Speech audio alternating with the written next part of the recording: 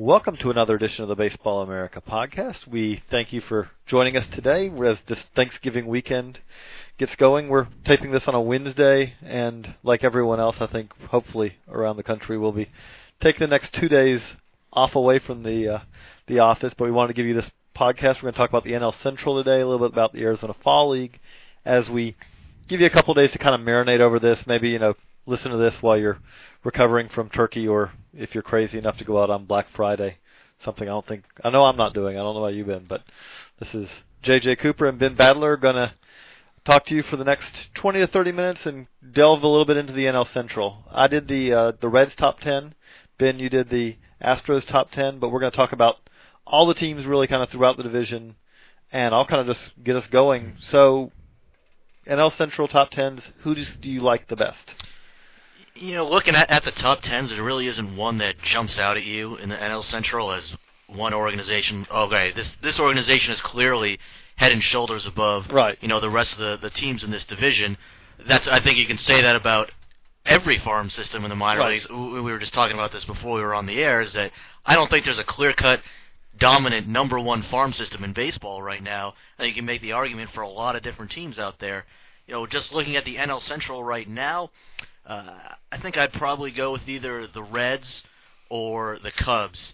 The Cubs have, Starlin Castro got a lot of attention this year in the Florida State League. People were expecting him probably to start a level lower. Maybe even two levels lower. Yeah, maybe even 2 levels lower. And then he really came on this year, and the power isn't there right now, but there's some projection there. He's 6'1". He's got a nice swing. He's got bat speed. He should be able to hit 10, 15 home runs down the line possibly. But he really stood out, and in the Arizona Fall League as well. Brett Jackson really made a strong impact in his debut. And the guy I like in that system too is actually down at number 5. Jay Jackson. He's an intriguing guy. A real power arm with the ability to spin a couple of really nice breaking balls. A heck of a 9th round pick for the Cubs there. And then the Reds, they don't jump out to me as a dominating system, but I believe in guys like Yonder Alonso and Todd Frazier at the top of that system. They have some interesting guys. I guess if I had to pick one, I'd probably go with the Cubs, but so I would say they were the most interesting for me. But what about you, JJ? I like the Cubs. If you said, I think the Cubs have the chance to maybe have, if we're looking back 5 years from now, they've got probably the most upside in there. And I say that because Josh Vitters at 3. Well, Vitters could end up being a real impact bat, although there are some concerns, especially he did not have as good a second half of the season as you'd like to see. I really like, if he can stay healthy, Chris Carpenter at number 8 in that system. I mean, he's another guy. You talked about Jackson. Jackson's a very intriguing arm. Carpenter's another arm that, if he can stay healthy, and that's a big caveat with him, but if he's healthy, that's a guy with some plus stuff. I like the Reds. As far as the Reds, to me, is the system in the in the Central that, if you said, has the highest floor. There's so many guys in that top 10 who are guys who are not far away from the big leagues. Todd Frazier, Yonder Alonso, Chris Heisey, Travis Wood, Matt Maloney, Zach Kozar are all guys who've had success in some form at Double-A and above. So you're talking about a lot of guys who could help out pretty soon. At the same time, you're also talking about a number of those guys don't have ceilings as, not they can't be, but they're unlikely to be all-stars. Matt Maloney is a number 4, number 5 starter. Travis Wood probably is a number 4, number 5 starter. Those kind of guys aren't, the guys who really make a huge difference on a team as far as, hey, the Reds made their first playoff appearance, in 15 years or whatever. Those aren't the guys who are going to generally do that.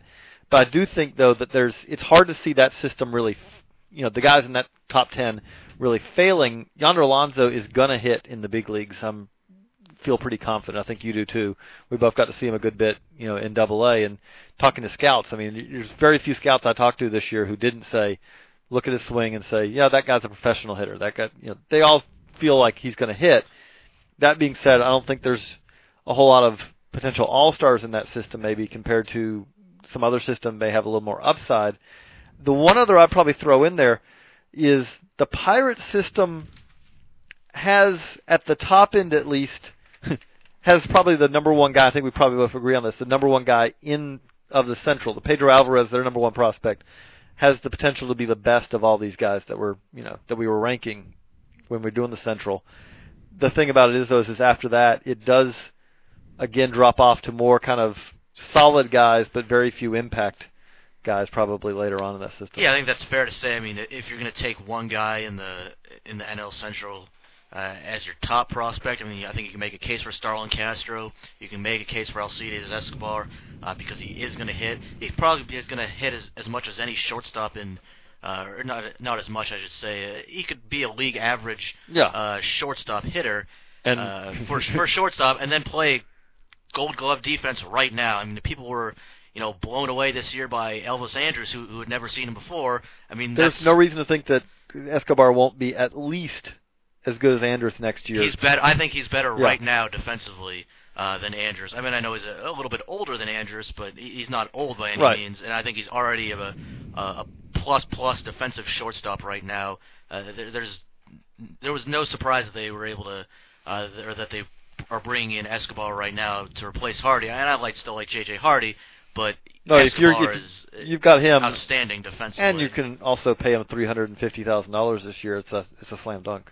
Right, which is about $300,000 more than they gave him as a signing bonus. So, but getting back to what you were saying about the Pirate system, it's you're right. It's Pedro Alvarez is an outstanding prospect. I mean, he's not without his flaws. He's going to have to stay on top of his conditioning and make sure his defense stays up to par. I think he can stay at third base for a little while, as long as he's with the Pirates, at least over the next few years. A few years down the line, who knows where his body's going to be. It could get worse. It could get better. Right. If you look at what Josh Bell did this year, with going over from the Dodgers to the Orioles, he's a guy who's really improved his conditioning and gone from a guy who's, all right, here's this big guy, we're probably going to have to move to a corner outfield position, compared to where he is now.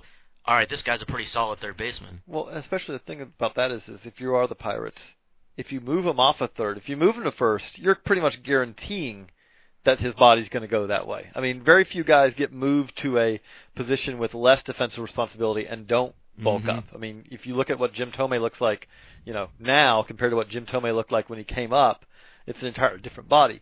If you keep him at third in the short term, there always is that possibility, especially guys who want to succeed. You've got a better chance that he's going to stay a little slimmer probably if you keep him over that third for a little while, at least as I see it. Yeah, and then you look at the rest of the system. I mean, Jose Tabata at number 2. He's an interesting guy, having some success in AAA, but he's more of a solid guy again than it's probably than a guy you say is going to make a real big league impact. Yeah, is he going to have enough power I don't think he's going to play center field. I mean, he has more speed than you would think just looking at his body. His body doesn't look like it, squatty kind of guy, but he actually runs a little bit better than you might think just from looking at him. But the body certainly doesn't project well for his speed going forward. He might be a below average runner in the future. As it is now, he probably doesn't have the kind of speed you want in center field.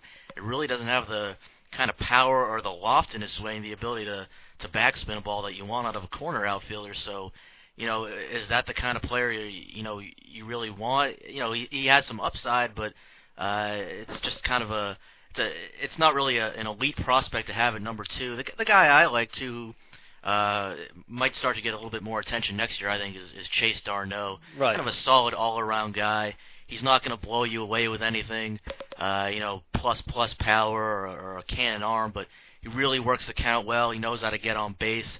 He's got a pretty solid swing, and his hands work really well for him. So, I could see him being a pretty valuable up-the-middle guy for the Pirates in the future as well.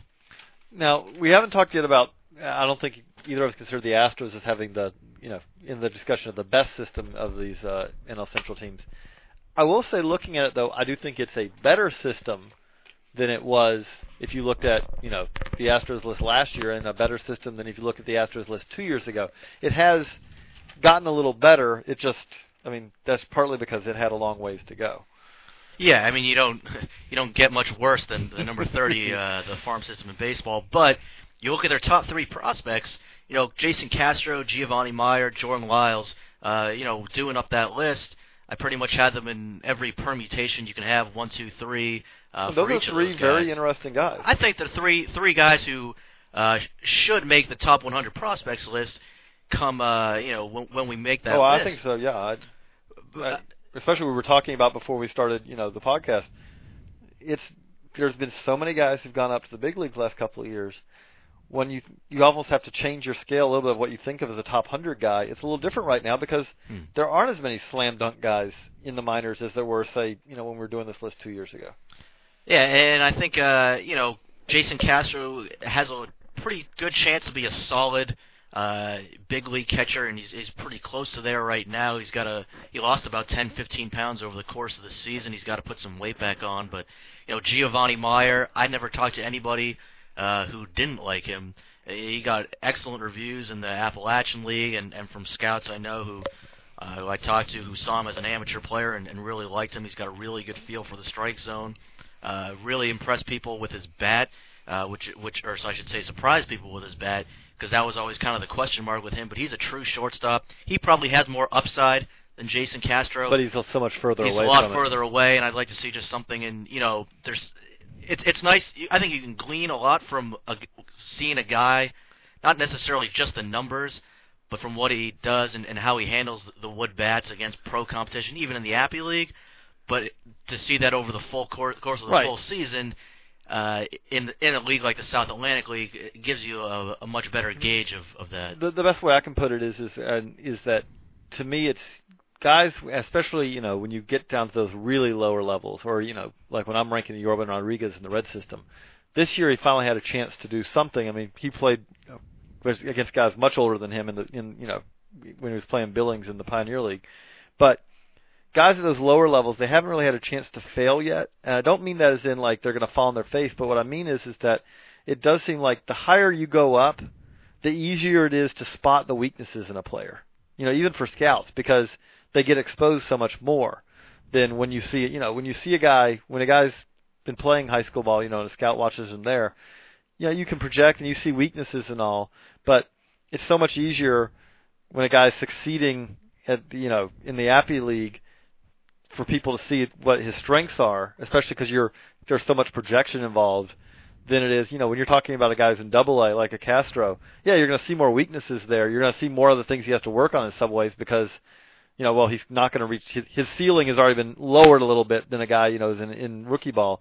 But it also, he's much more likely. You've also, because everything's a little bit more firm there, you can make a little bit better assessment of his likelihood of reaching that. Absolutely, and then Jordan Lyles too is another guy who I think has some upside as well. But the thing with the Astro system is that after number 3, number 4 is a guy who's probably just a middle reliever at best in the big leagues, and normally you wouldn't see a guy like Sammy Gervasio or Chow Jen Lo at 4 and 5 in the system. But for me, those guys are pretty certain to be major league players. After that, I'm really not certain how many of these guys are going to be big league players, or at least, guys like Tommy Manziel and Chris Johnson, they're going to play in the big leagues. Whether they are really anything more than, replacement level type guys, AAA players at best, kind of remains to be seen. And, I have my doubts about that. But, after those top 3 and a couple of relievers, so I'm pretty sure are going to play and Gervasio obviously has played in the big leagues. How much major league talent they have after that is, it's certainly a question mark at this point. And the other team that we haven't covered yet is that the Cardinals have a really an elite talent at number 1. Although again, I talk about a guy who really, we haven't seen all his warts yet because Shelby Miller is basically, had 2 outings, 2 pro outings, and we're going to see a lot more of him going forward. But an elite talent, one of the best arms in last year's draft. After that, though, we knew this because they traded away a lot of guys during the season. But it jumps out. I know when I was typing these guys in to put them in for the web, typing in those birth dates, and it's like, wow, there's a lot of 25, 26, 27-year-old guys in this top 10, which is not normally a good sign for the quality of the system. Yeah, I think they certainly obviously trading away Brett Wallace was, he would have been, I imagine, number 1 in that system had they not traded him away. But you look at guys from number 2 to basically number 7, maybe even number 9. if you just kind of rolled the dice and put them in any order you want, almost, just because I don't think there's too much difference in the value of a lot of these guys, because there's really no elite prospect. I mean, I like Miller to an extent.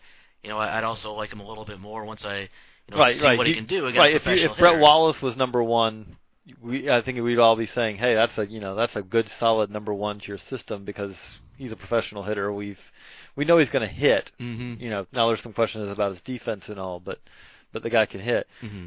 Shelby Miller as a number one, he's kind of that guy you really want more as like a number, good system, maybe more like a number 3, number 4 coming out, because you say, okay, elite level talent, but he's also at the very start of his career, and we don't, he's a long ways away from seeing him in the big leagues. Oh yeah, I mean, we've seen plenty of first round picks go from hard throwing high school first rounders to in the next year, where'd that velocity go? Right.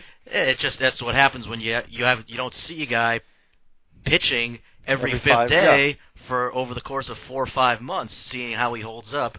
So a lot of differences or a lot of changes in our evaluations can come over the course of that time. Just comparing it to the Astros system, I might even take all 3 Astros guys in Castro, Meyer, and Lyles over Miller, and if not all of them over Miller, I'd certainly take them all over Jaime Garcia. Yeah, I think there's no doubt 2. about that. I don't think there's any, and like to give another example of that, like, okay, you could do that same thing if you said, okay, the Cubs system. Well, I don't think there's any real doubt that you're going to take Starlin Castro over number, especially over number 2 over Jaime Garcia. And again, I think you can probably get down to Jay Jackson and say, Jay Jackson, Jaime Garcia. I want to have Jay Jackson. I think you could even say Jay Jackson versus Shelby Miller and make the case for Jay Jackson being as solid as he was up through Double-A this year. And although I think you could at least have a debate on that one, because sure. Miller, what you're betting on, if you're the Cardinals, what you're hoping for there is there is a high flameout rate of those elite high school pitching prospects, first round picks. At the same time, though, if you can get your hands on a good one, it's one of those things that it's one of those. It's hard to find those guys beyond the first round. Also, at the same time, like that elite, that plus fastball high school pitcher, who then who also can go out there.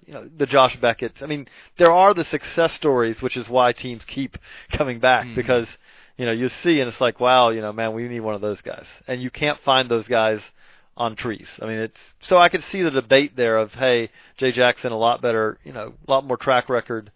Stuff is relatively comparable, but I could see also teams saying, no, we'd rather have Shelby Miller. Mm-hmm. But, well, moving on, also, Ben just got back not long ago from the Arizona Fall League, which I think had a pretty fun trip, did you not?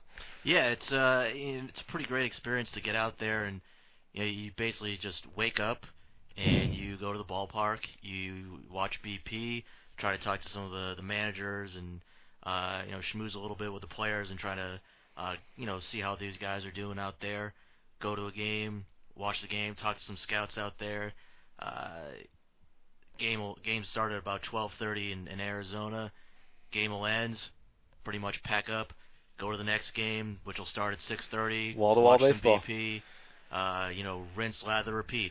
It's it's good in that there's so many prospects who are there.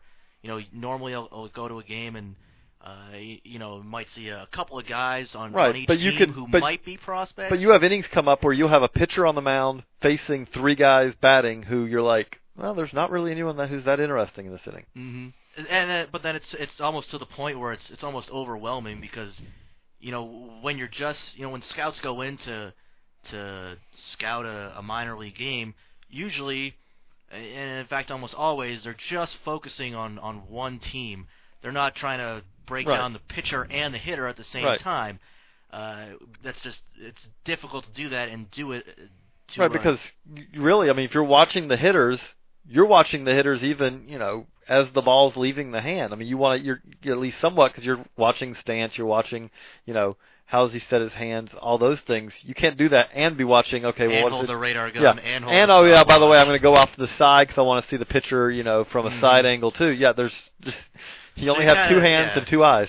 So you're kind of, I'm running around a little bit behind the plate, trying to go off to the, the third base or the first base side too a little bit during the game. But it's almost overwhelming how many guys there are there just to figure out who to bear down on and who to focus on, over the course of the week that I was out there. But obviously it was great seeing a lot of these guys, and certainly there was some, Hayward and Stanton were only there briefly. The sense I got was that, obviously Strasburg was the dominant guy in that league, but there wasn't one guy necessarily. Posey was out there; he looked a little run down. Dominic Brown is out there. Dustin Ackley. There's some concerns, about both of those guys, and really everyone, obviously, in the league. But there wasn't one guy who really stood out as just this flat-out dominant force, other than Strasburg, I suppose. In the league this year.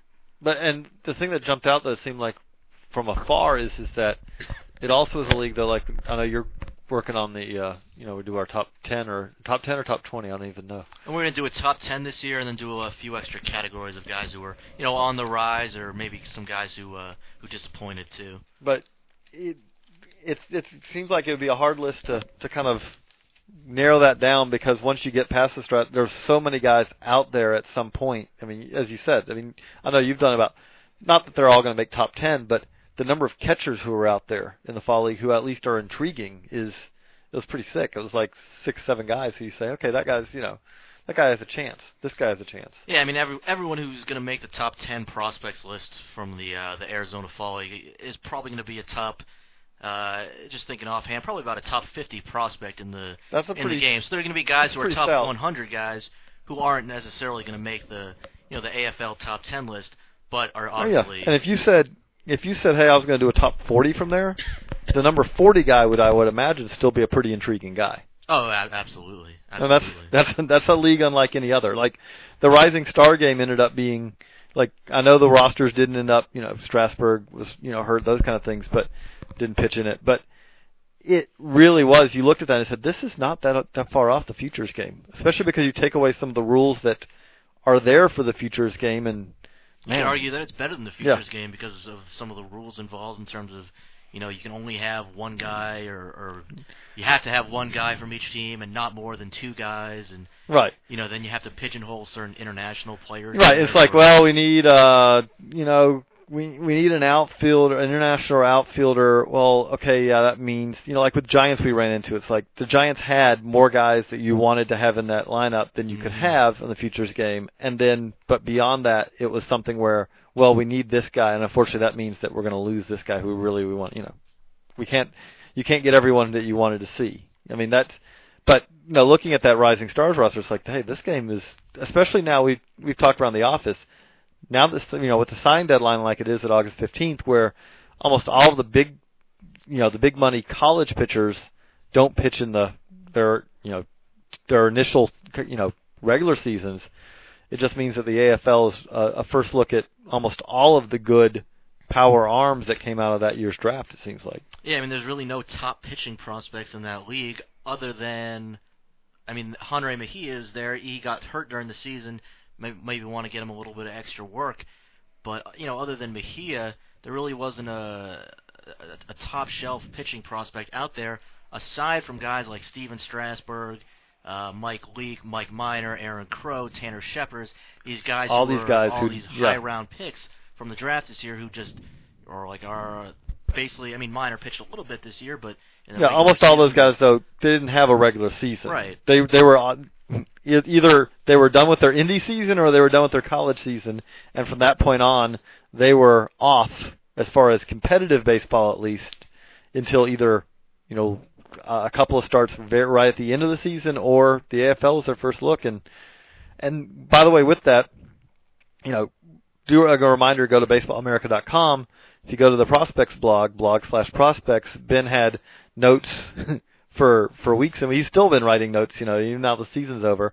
And then also on there, we've pulled off, thanks to the PitchFX data, if you want to see how hard most everyone, unfortunately they didn't have PitchFX data for everyone, but how hard most everyone threw at the in the Arizona Fall League. We have that as far as fastball max and average velocities also on the prospects block. Was there anyone on that list that jumps out to you? I mean, there was a couple. I saw him, I guess, but there's a couple that kind of jumped out to me. But well, Sergio Santos was the one that jumped out to me first because former longtime shortstop prospect who, hey, they're trying to see if he can make it on the mound, and at least it's intriguing because if you have an arm like that, then that gives you, I don't care what your age is, that gives you some hope because he jumped out as he was actually, I think, the second hardest thrower in the fall league, just behind Strasburg, which that's kind of crazy to. His max fastball, he threw a 99 mile an hour fastball out there. Well, if you can throw 99, I don't care what your delivery looks like and all, you have something there to work with. Someone will always give you a chance. Right. I mean, his numbers this year were just terrible, but he does throw 99. And he's also learning how. I mean, he's quite clearly learning how to pitch. I mean, clearly, yeah. Kenley Jansen, by comparison, very polished for considering his. Yeah, I mean, he's got a long ways to go with his command, but it's better than you would think. Jansen, the Dodgers just converted him from catching to pitching just this summer. Kind of some surprising polish for a guy. He's still got to learn how to hold runners. He's got to refine some of his off-speed stuff, but he shows some feel at least for the breaking ball. I think Jansen might be a little bit more polished of the two former. I think he's much more, and he also, he topped out at 97 out there, so that's nothing, to sneeze at either. Obviously, Strasburg, now pitch effects velocities are slightly different. I mean, they're generally in the same range, but a slight difference than radar velocities. You're talking about. Nothing significant enough where you'd say, wow, but that this is an entirely different thing we're talking about. Like if you talk about pitch effects has start speed, start velocity on a pitch, and also has it as it crosses the plate, which is pretty amazing. Like the difference is when it crosses the plate is an entirely different. If you're used to radar gun readings, seeing those in speeds isn't something that really has any scale of reference for you. Like, oh, that's an 89 mile an hour fastball. Is that good? Yeah, that's really, really good or whatever. But Strasburg 100.5 for his, peak topping out there, which, or 101 essentially, if you want to say. That's always something that anytime you see triple digits, I've yet to see triple digits myself in an actual, going to a ballpark, minor league game and seeing it show up on a radar gun I was holding. But I'm looking forward to that day. I think you have now. He had a 99 while I was out there. The only other guy I think I saw this year who hit 99 was Jeremy Jeffress. But he obviously wasn't out in the fall. No, he's not in the fall league right now. But if you're saying guys that jumped out, you talked about Mejia a little bit for the Mets. He sat at roughly at 94 out there. That jumped out to me. I knew he had a good arm. I knew, doing the FSL list, guys talked about him, touching, 95, 96, even a little bit of 97 maybe during the Florida State League. But to sit there, I know this is shorter stints, but to sit there like that is pretty impressive. And Tanner Scheppers, I know there's been a lot of talk of, is his shoulder okay and all that. Well, I'll say this, if his shoulder's bothering him, which no one, I'm not saying it is because that's been rumblings you hear. Scheppers and his people have all said, no, he's fine. When you throw a 96, when you're sitting at 90, in short stints, sitting around 96 miles an hour, hard to believe the shoulder's bothering you. I think that he's a guy who moves quickly on the basis of he's got, just such electric stuff. And if you do have concerns about his shoulder, while there are bullets in the arm, go and let him use them. Yeah, I think the concern with him is that, his command, I saw him once pitch well, and the second time I saw him, his command was just not there. Really just not there. He has the power arm, and he can get it up that high. I see him more as a... I don't think he's going to be a starter. Well, I see him being... That's part of what I'm talking about, is use him as a... I could see him being a power arm of the pen pretty quickly. I'm just afraid... he's the kind of guy who you want to push because the arm strength is there and the injury risk is very real. I was talking to a guy who said he's got the arm strength, but he still has a bit of a hitch in the right. The if that's the case, I'd rather see those. If I'm a team, I'd rather see those pitches being thrown at the big league level quickly rather than him being cut on as a double A guy who was being slowly worked in. Mm-hmm. But I also don't want to see those pitches, going 5 feet off the Right. plate too. Right. Yeah. I'm not saying now, but I'm saying move him. With some rapidity. Don't. If you think he's going to be a power arm out of the pen, maybe that's the guy you move a little quicker to the pen because if you have concerns. Anyone else that jumped out to you, like as far as? There's some, a guy who had a lot of control problems while I was out there, Craig Kimbrell. I saw him once. He struck out the first guy he faced, and then he basically walked the next 4 hitters and walked in a run. He's shown that. I mean, that's not just fall league. He's had that concern. I know Cal has had a question about him recently where he said he doesn't need to have much more control because of him being a power arm out of the pen. I'm kind of more side with, sounds like what you're saying. Yeah, that's true, but you can't be Mitch Williams either. You can't be where you're always a danger of going, you always have to have another guy up in the pen because what was, a guy on first with no outs all of a sudden becomes bases loaded, in the blink of an eye. Yeah, and there's some concerns with his arm action too, the way he brings his elbow above the shoulder line, and that might always impede his command as well. So he does have a lot of arm strength, but is he a guy you can count on? He has the fastball, and he flashes a good breaking ball too, to pitch in high leverage situations at the end of the game. But right now his control, it doesn't need to get a little bit better. It needs to get a lot better for him. And that's what you're talking about. Control as a reliever. I mean, and notice you'll hear the words from us, command, control. I know a lot of y'all listen to this know this already, but they are two distinct things. And we're talking about Craig Kimbrell. We're not talking about command. We're talking about control being that ability to throw strikes, just get the ball, in areas. Whereas, Craig Kimbrell probably almost is never going to have command where he actually throws to spots and can hit his spots. The difference between control, throwing strikes, and command, which is you throw the strikes to where you want to throw them. You're hitting the mitt. You're not just hitting a general area of, okay, I can not walk too many guys. Kimbrell's never going to have command, do you think? I'd be very surprised if he did. There's just a lot of risk involved and factors that might preclude him from having the kind of control that makes you feel comfortable in a. Another guy that jumped out to me who had a pretty solid fall league, kind of an intriguing guy, Donald Veal. Did you get any insight on him while you were out there? Rule 5 this year, obviously with the Pirates, and spent the whole, enough time up there that to kind of stick with them.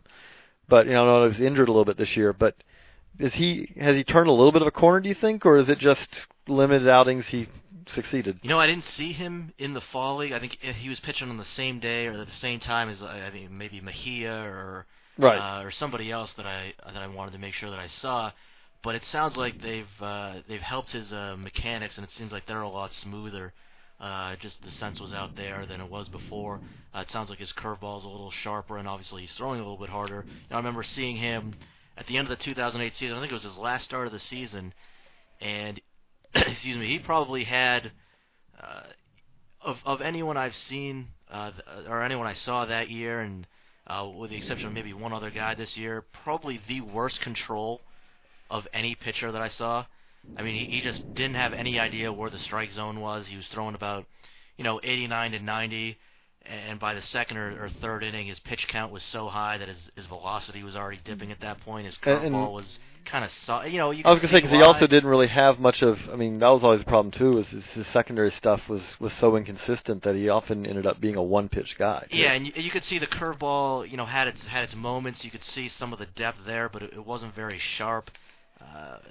So to see him being able to throw, even if he's just a reliever in the big leagues, to be able to see him make these strides, and if it is true improvement, that's certainly an encouraging sign to be able to get him basically off the scrap heap of the Rule 5 draft. Right. I mean, to get if he can become a power lefty arm out of the pen, that's if he can get where he can actually throw enough strikes to where you can just say, hey, he's coming in the seventh, to blow smoke for a couple of batters. If you can get that out of the Rule 5, Pirates done a good job there. And that's one of the things that if you are a team that's rebuilding, that's one of the things you need to do. Roster spots for you are a little less, a little less valuable in some ways than they are for a team who's contending for a playoff spot. You can't waste your 25th spot on a guy like that. And you turn him into a useful, productive reliever. All of a sudden, the trading deadline, maybe not necessarily this year, but down the road, the trading dedeadline comes. A team needs a left-handed reliever. All right, we'll send you X, Y, and Z prospects for this reliever, and you can help build through trades as well. Right, or and a guy who they basically just had to invest the $50,000 for the Rule 5 draft. Well, and that's the thing that when you talk to scouting directors, kind of the same thing. The scouting directors, it's not. Excuse me. I think we're both battling a little something here, but the scouting directors, your job is to acquire talent. Whether your team promotes that guy and he becomes a big leaguer for you, or even if he doesn't become a big leaguer, but he has enough value that someone else trades, gives you something for him, then you've done your job as a scouting director. Like when we talk about the Cardinals, it doesn't really matter, if Jess Todd ends up being a Cardinal long term, but it matters that he has value or another team wants to acquire him, is willing to use him as, a trade piece so you can get Matt Holliday.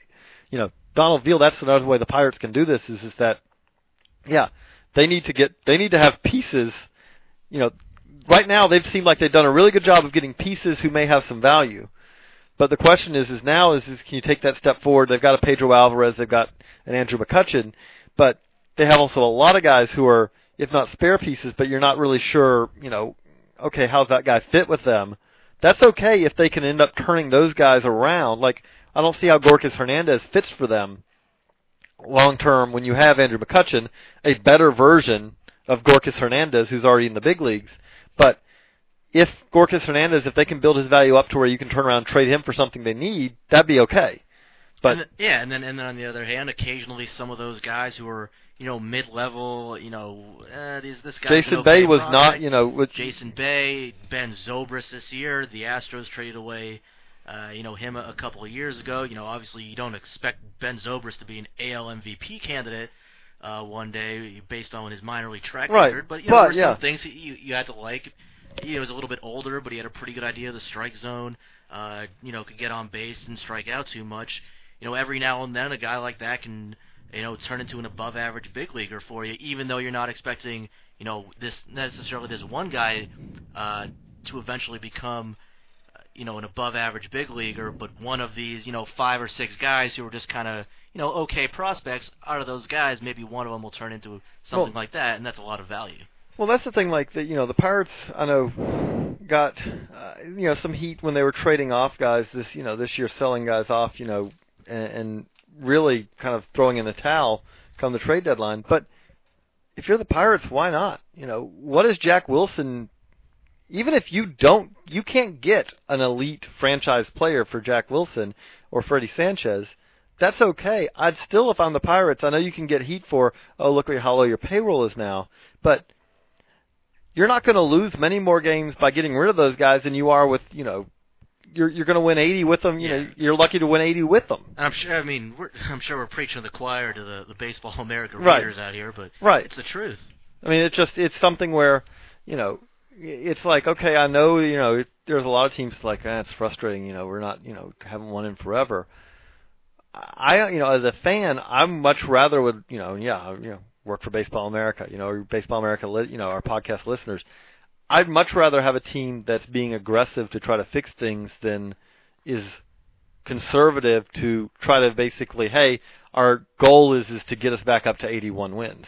Yeah, and you want to have a sustainable infrastructure of talent that's, feeding your major league team so that, all right, we do have the money now because we're only paying our right. That's the key thing, though. Cost control talent, and now we can plug in some holes here through free agency. And you hit on the key thing there, though, is that which is with these teams, your payroll may dip, but at the same time, centralized revenues and all are big enough now that it's not the same excuse as it was 15, 20 years ago, where you say, well, we got to sell them all off immediately because we can't afford it. Well, you had a payroll that was 40 mil for a couple of years there. There should be room to pay to keep at least a good number of those guys, especially through arbitration and all. And we've seen some teams who say, oh no, we can't keep them through arbitration. that seems a little fishy sometimes. But yeah, if seeing a team's payroll dip is okay. They're going young to get better. But at the same time, you should see a little bit of an ability to keep some of those guys short term at least after that. Well, I'm just wondering if that fishy comment was a pun for the arbitration. Yeah. Maybe. But yeah, it's a good point to.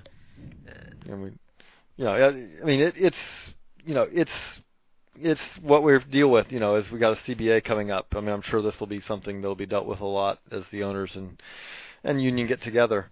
But I hate to wrap us up because this is interesting, but we don't want to take too much of y'all's Thanksgiving weekend time. But we appreciate you coming out and downloading the podcast. As always, head over to www.baseballamerica.com to check out. We've got, the entire NL Central top 10s are up as you listen to this. We'll start rolling out the NL West next week.